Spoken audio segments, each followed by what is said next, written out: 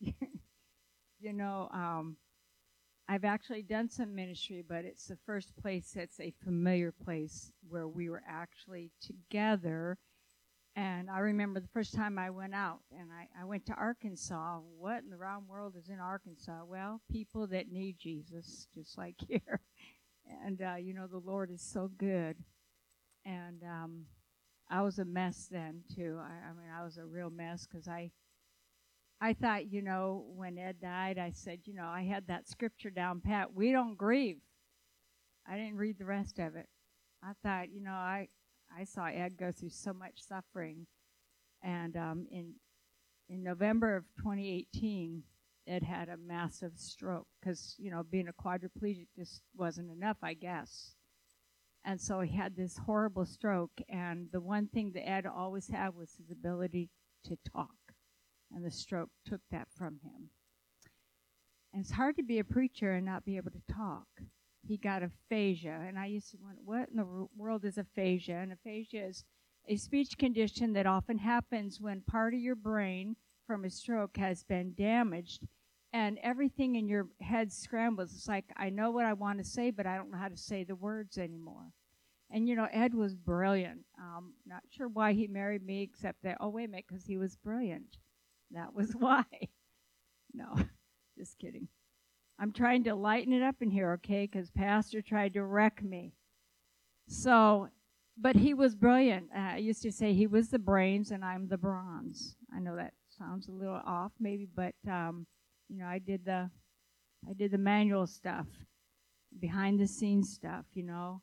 I did his care. I did the driving and the packing and the preparing, and he just stayed in that word. I mean, that man studied. He's got hundreds of sermons in the computer that I don't really know how to use, but doggone it, I'm going to learn, because you can teach an old dog new tricks if they're willing. He never got to preach them, but he never stopped preparing so that if the Lord said go, he could go. And, you know, we need to have that mindset. I'm reminded of, I'm going to call it the Gospel of Hebrews 11. It's a chapter in Hebrews where God talks about all these mighty men and women of faith and all the great things that they had done. And then it says, and many, their lives were taken not receiving the promise, but they remained faithful. Well, it could be Ed Norman in that list, but he was ready. And, you know, God isn't looking for you to necessarily do great things. He is looking for you to remain faithful no matter what we face. Because it's not what you do, it's what he did that God is after. And allowing that purpose of what he did to become mature in your everyday walk in this world. And we're going to look at an Old Testament story. But I'm telling you, the cross is all in it, because we're going to look at Moses. How many of you love the story of Exodus? It is a fascinating story. And you and I are going to get some freedom today if you can receive this word. I want you to open to Exodus 3, if you have your Bibles with you. And if you don't look around at the naked people in the church. Just focus on the word. My pastor always says, if you don't have your Bible, you come naked. So I want you to take this in, take notes. Let the Lord talk to you, okay? Exodus 3, and we're going to start in verse 7. It says, the Lord said, and if you want to put it up, I'm in NIV version this morning, Exodus 3:7. The Lord said, I have indeed seen the misery of my people in Egypt. I have heard them crying out because of their slave drivers, and I am concerned about their suffering. So I have come down to rescue them from the hand of the Egyptians, and to bring them up out of that land unto a good and spacious land, a land flowing with milk and honey, the home of the Canaanites, the Hittites, the Amorites, the Perizzites, the Hivites, and the Jebusites. And now the cry of the Israelites has reached me, and I have seen the way the Egyptians are oppressing them. And then let's read 10. So now go, I am sending you to Pharaoh, to bring my people, the Israelites, out of Egypt. Let me just say that parallelly speaking, we are a type of Israel in this passage. Would you agree with that? We're the people of God. And let me just say that Egypt is a type of sin, or the enemy of God's people. And it says, my people are in Egypt and they're in bondage. He's talking to the church. And I would say without hesitating that the church of the Lord Jesus in the world today that we're living in is in bondage to sin and not sure how to get out.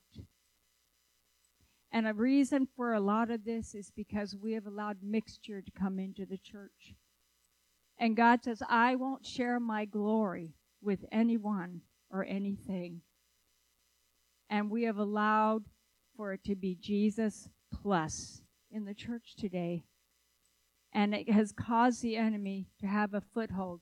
I had a friend who shared a message about, she shared about a foothold, and I thought, well, what exactly is a foothold? And I wish that would someone who has their phone and can look up the word foothold, please look it up, the definition. And if you're not afraid, I want you to read what foothold means. I can tell you in my own word, but go ahead, ma'am.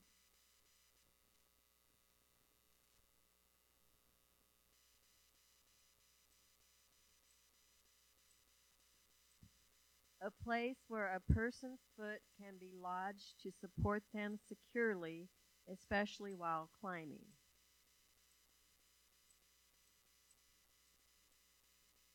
This one? Yeah. A secure position from which further progress may be made. That's good. Did you hear that? A secure place for your footing where progress can be made. The church has allowed the devil to have a foothold in the body of Christ. The picture here is this. You're running for your life from danger. And you try and run into a room that you think might be a safe place. But before you can slam the door and lock out that enemy that's after you, he gets his foot in the door, and now he has leverage. And once his foot is in that secure place, he can progress and build against you. Now that's the picture that we see going on in Egypt right here with the Israelites. How many of you ever experienced that? You don't have to raise your hand, but how many of you have ever experienced when you've allowed a foothold to come in and you didn't mean to, maybe you didn't realize what you were doing, or you knew that it wasn't right, but you didn't think it was a big deal because it was just a little foot. It wasn't like a big guy. It was just a foot. Well, that's all the enemy needs, is those little things that we allow in our life. And before you know it, he's got you enslaved in chains, and you're being beat down every day. And you're working hard for that wicked one, even though you still are saved. And God will allow you to go into that place if you disobey him, because he wants to prove himself to be a God of deliverance when we repent. And when we acknowledge and see for real that we really do need God. It's like, the church has said, okay, God, I've learned this. I know how to do this. So thanks, when I need you, I'll call. And he says, oh, really? Let me show you how needy you really are. And he just steps back. He doesn't leave you. He just takes a step back and says, show me what you got. And before you know it, you're saying, Uncle. And you're crying out, Jesus. I want to tell you a funny story for just a minute. I know it may seem out of place, but I want to tell you how the Lord taught me this. I used to work in a nursing home. And there was this little lady. She was from the South. Her name was Nola. And Nola had a little bit of a digestive issue, so sometimes she would eat, and then you had to race her to the restroom so you didn't have to do a lot more work. Okay? Leave it at that. And as we're going down the hall, she's yelling real loud, honey, help, help. And I'm like, Nola, please don't yell. We don't need to yell. Help! I said, Nola, I'm helping you. Everything's good. We're going to get you taken care of. And we get to a room, and we go in the restroom, and now there's tile walls, tile floor. It's really loud, and she's yelling, "Help!" And I looked her in the face. I said, "Nola, I'm helping you. This is me helping you." And she looked me right in the eyes, and she said, what did she say? I'm waiting for her feedback. Take a guess what she said. Thank you. No, she said, "Help!" You got to get the accent in there. And so I finally, in my heart and in my mind, I said to the Lord, "Lord, would you please tell this woman I'm helping her?" He said, "You know, Julie, I know just how you feel." I said, "Oh, Lord." She never yelled help again after that. This was an object lesson from the Lord. And God wants us to yell help, but then he wants us to know that he's heard our cry. And he sees what we're going through, and he knows that we're in a mess, and we can't fix it for ourselves. Just like these people couldn't. They were in a mess. And God said, let me go back there and read it so you can see what he says. God says in verse 7, "Indeed," that means for real, "I have seen the misery of my people because in Egypt, in their sinful state, in this place that is messed up from the floor up," as my husband used to say. And he says, "I have heard." Do we really believe that God hears us when we pray, or do we pray because it's the right Christian thing to do? I'm just asking a question for you to think about, because I'll be honest with you. A lot of times I've prayed without any expectation that God was going to move. Anybody besides me ever been guilty? I want you to know tonight or this morning, gosh, I am so on the wrong time zone. I want you to know God hears you when you pray. He hears you when you don't even know you're praying. And the prayer he hears loudest is, "God, help." Because just like if you had children and there was a lot of kids playing in a park, and all of a sudden your child screams for help, your ears are open and you rush to deliver your child. You don't know what trouble they might be in, but your child's voice is the only one you suddenly can hear, and you will rush to help your child. How much more will God the Father do that? And he heard their cry for help. And he didn't say, "Well, you made your bed, lie in it." Ever hear those words? I did growing up. God doesn't do us like that. Now, he might talk to us about our sin, but before he does that, he's going to come to your rescue. And after you know that he's got you safe, he's going to begin to talk to you, and then he's going to give you help to overcome whatever mess you're in. So God has seen your misery that sin has caused. Little paraphrasing there. "I have heard your cry because of the slave drivers," every demonic force and situation that has come against you. All right? "And I am concerned about your suffering." In Hebrews, we read that Jesus said, "I have been touched with the feelings of your infirmities.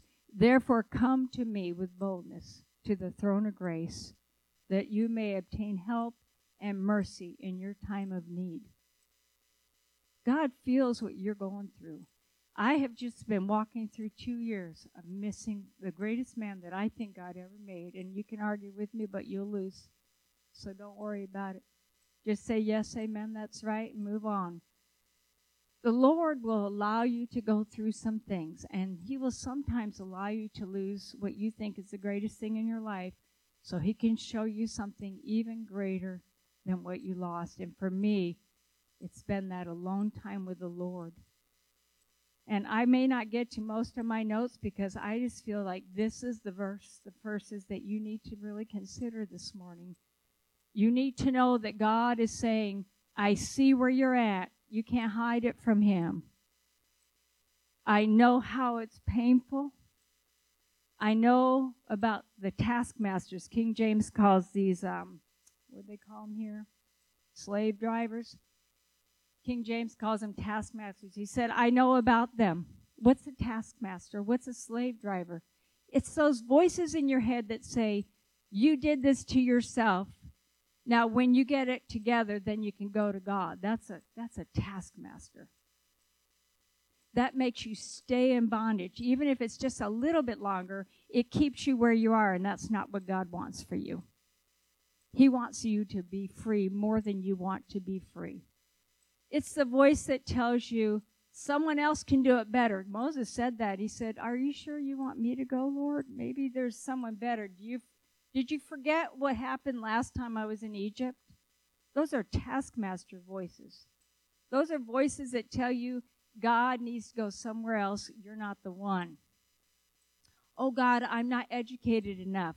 I come from the wrong side of the tracks. I have red hair. Lord, help us. There is whatever it is that you look at in the mirror and see, He's going to use it against you to keep you from doing what God has called you to do.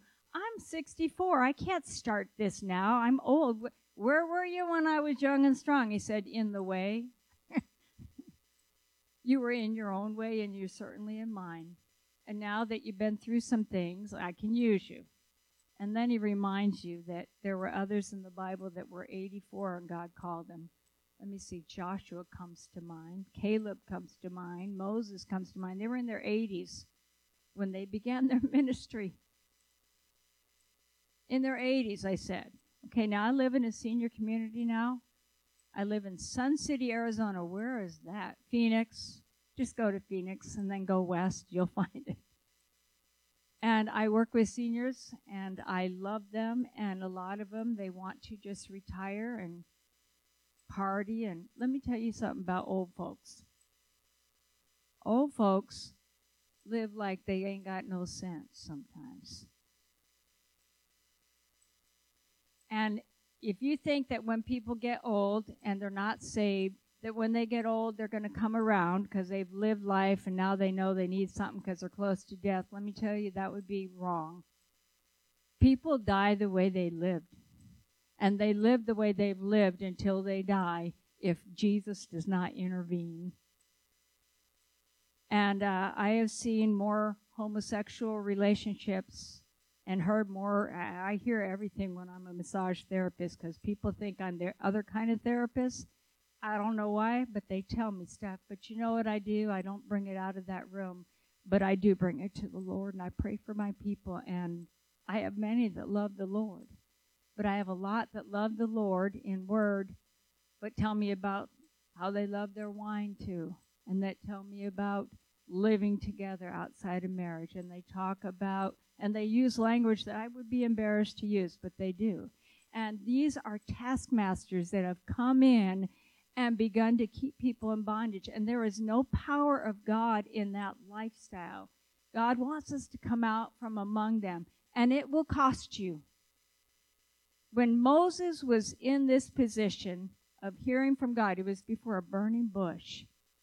The Lord began to speak to him, and he said to the Lord, they're going to ask me what my authority is to come to them and speak in this way. Who the heck are you that you would come to me? And he's going to say, tell him God sent me. And God's got pretty good authority. And you and I have that same authority. We are sent by God into a dark world. Well, I'm not a preacher. You don't have to be a preacher, but you know some lost people. They're in your life. You work with them. You see them at a restaurant. You mean talk to them in public places? Pastor, we can't do that. You're only supposed to talk about Jesus in church. Is that true? Some people feel that way, don't they? I went to church on Sunday. Now it's Monday. Let me live. That's not what the Lord wants us to do. It says, well, they're not going to believe me. If you were to go to verse 13, chapter 4 and verse 1, he says, they're not going to believe me. God's people won't believe me that you sent me, and the world, Egypt, certainly won't believe me. That's taskmaster. Anything that keeps you from standing up and serving the Lord is a taskmaster and a thief and a liar. We know who that is, right? Then verse 13, Moses still arguing with the Lord, and he says, can't you send someone else? because I'm not qualified. I don't want to do this, Lord. Anything else but not this. That's a taskmaster. You need to deal with the taskmasters that are in your life, but trust me when I say our faithful God is always going to be with you. He's going to take care of you. I'm not going to preach a long time, but I want you to hear this word, okay? Verses 15 and 16 of chapter 4. I do want to read this. Exodus 4, 15 and 16. You will speak to him, and this is when Moses is getting ready to meet up with his brother Aaron, because Moses had argued with the Lord and said, send someone else. And he said, well, I'll get Aaron. Surely he can talk. That's his big brother, right? And God says, you're going to go and speak to him, and you will put words in Aaron's mouth, and I will help both of you to speak and will teach you what to do. See, this isn't what you are going to do on your own. Being a witness for the Lord, standing up for what is right, separating yourself from worldly ways. This is something God is going to help you to do and help you to teach others to do. It says, he, Aaron, will speak to the people for you, and it will be as if your words, it'll be, gosh, I can't read, I'm sorry. He will speak to the people for you, and it will be as if he were your mouth, and as if you were God to him. When you speak for the Lord, when you stand up for the things that God puts in your heart, you will not be doing the speaking. It will be as if the Lord himself is speaking through you. God is going to be with you, and then I promise when you do what he tells you, he will back you up 100% every single time. And you will always come into a fight. Can I just say that? I want you to know that. Because they had a fight, right? He went. He spoke to the people. They received the word. Oh, God's going to set us free. Yippee! First thing that happened, build your bricks today. Get your own straw. And they said, Moses, why did you ever come here to tell us we were going to be free? We're in a worse place now than we've ever been. Go away. Don't tell us about Jesus. We'll be fine. I'm telling you, it isn't fine to have to stay under a slave master. It's not okay. But God says, if you will be faithful to me as I am always faithful to you, I will bring you not just out of a trial, but through a trial. And by going through it with me holding your hand, you will grow. You will get strong. You will become emboldened, and the enemy will have to leave. And that's exactly what we saw. There were a lot of plagues that came against Israel or against Egypt because Pharaoh wouldn't let God's people go. The first plague that we hear about is actually found before we ever see it happen. And it's found in chapter 5, verses 22 and 23. And the Lord promised. Moses returned to the Lord and said, Lord, why have you brought trouble on this people? He blamed God for the trouble they were in, when actually it was Egypt, trying to hold on to what he had. And it says, is this why you sent me ever since I went to Pharaoh to speak in your name? He has brought trouble upon this people, and you have not rescued them at all. That's what happens sometimes when you begin to stand up. But if there's no fight, you won't know what a victory is. And when he told Moses to go, the first thing he said is, you go and you tell Pharaoh, let my people go. Israel is my firstborn. And he said, and if you don't let my firstborn go and worship me, I will kill your firstborn. Now, I believe that we don't see that written out, but I believe Moses, the first time he stood before Pharaoh, threatened to have his son killed by the Lord's hand. And I don't think Pharaoh was real thrilled about that, but he didn't believe the word of the Lord. So what God did is he actually tried to show mercy to Pharaoh by allowing all these other plagues that came. We see first the water turned to blood. Then we see frogs everywhere in the land. And then gnats came. And then by the time he got to plague number 4, the flies, then God began to say words like this, and I will make a distinction between my people and your people. And his people were never touched by these plagues. But all of Pharaoh's people and the animals were touched by the plagues. Then it says that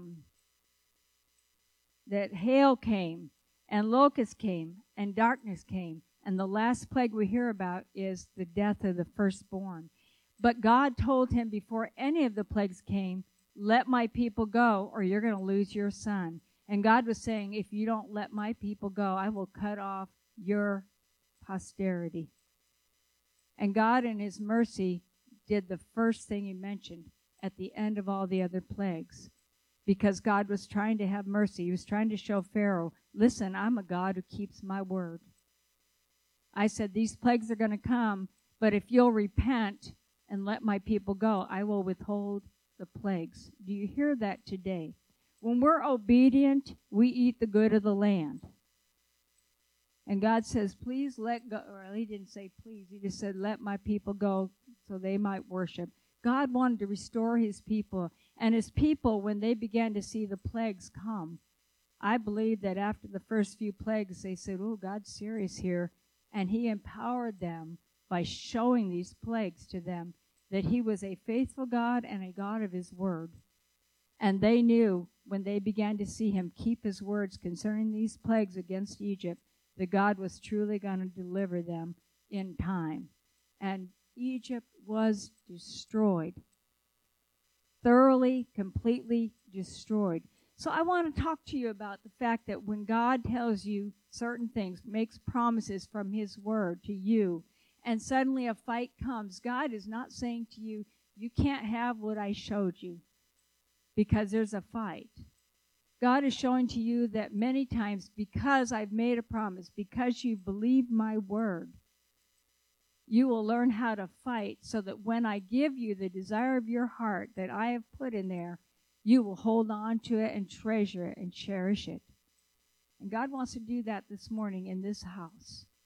God wants you to begin to believe that he sees where you're at, that he is touched with what you're going through, that the pains that you feel, the suffering, the injustice that you've experienced, he has experienced it with you. And if you will hold on to his hand and look to the great and mighty God, the faithful God, God will never let go of you, and he'll bring you through. He will not take you out of troubles. My husband died. That's a pretty hard trial. But before that, he got beat up regularly in his health. And he never stopped worshiping the Lord. So we would look at times, I think in our 35, almost 36 years of marriage, that I've spent many years by his hospital bed. And I watched him suffer. And I would see nurses and hear nurses say, oh, I want that one to take care of. He is the best patient I've ever had. They would come in when they had free time and say, Pastor Ed, would you pray for me? So why is God putting you through a trial? Because somebody's watching you. You don't think they're watching. And they want to know if that faith you said you believe in is real. And they're going to come to you because they saw how you didn't change who you were because it got hard. And they're going to say, I want what you have. There were a mixed multitude that left out of Egypt with Israel. And in order for them to leave with Israel, they had to come under the covering of the blood. They couldn't be outside of those homes where the blood had been covered. And you and I are under the blood covering, and if people are watching you, and they will enter into that same covenant of blood through our Lord Jesus, they can receive the same freedom and salvation that you and I have. So God's going to let you go through some hardships, okay? I'm just being real. If you're not going through anything hard, you're not bothering the devil's kingdom. And he won't bother you. So if that's what you want, he'll allow you to have that. He would rather you say, Lord, it's a fight, but I read the end of the book, and I know that I win. And even if, like in Hebrews 11, I die without receiving the promise the way I thought that I was going to receive it, you still win because you get victory in Jesus every time. There is not one person that's ever been faithful to serve the Lord that has not gotten the victor's crown. So I really don't have a lot more to share because I just feel like the message is God sees where you are. He sees you. He knows you by name. When you cry inside your heart, no one knows that you're going through a hard thing because you've learned how to put on a happy face. But inside, it's tearing you up, whatever you're facing. Maybe it's a sin issue that you hate, you despise, and you don't know how to be free. I'm going to tell you how to be free. Come under the covenant of blood. When you come back to Calvary with whatever you're struggling with, and you come back 1,000,000 times until you're free, you just keep coming back. And God sees that. He sees that you're suffering. He sees that you don't want to live in sin. And He sees that if you keep coming back, He knows you're embarrassed to have to come back again with the same thing. But He says, you come until you're free. Because there is no other freedom than Calvary. And these people had to go through one thing after another, after another, after another. But that blood set them free. And they got out of Egypt. And not one of them went out sick. Not one of them went out poor. Not one of them went out in pain. They all walked out in strength. They walked out with the riches of Egypt. They plundered Egypt. And the thing that once had been their taskmasters was drowned in the sea, never to be seen again. Bow your heads with me, please. Father, this word, Lord, that you hear us and you see what we're going through, let us hold on to that. You are a loving and good Father, and good fathers correct their children. Good fathers give them direction. Good fathers will talk to them about their sin, but then give them such grace and mercy so that they will have the courage to turn around and come back to you. Lord, the prodigal son left, and he got trapped in the bondage of sin. And Lord, you didn't run after him to try and convince him not to go, because you'd already done that. But Lord, you watched every single day for his return. And the minute he just turned his face to you, Lord, you ran after him. You grabbed him up in your arms, and you covered him, Lord God, and you protected him from any of the jeers of the onlookers. And Father, today in this house, Lord, I'm asking you to bless these people. These people with the knowledge that you see, you know, you hear, and you care for them. Lord, meet every need. Put courage in their hearts and touch them, Lord God, until they can walk upright before you in complete victory. And then, Lord, as they are comforted by the God of all comfort, I'm asking you to send them out to comfort others who are going through some of the same trials that you have brought them through, and to bring strength and encouragement to others. And we give you all the glory and the praise and the honor for it in Jesus' precious name. Thank you, Lord. Yeah.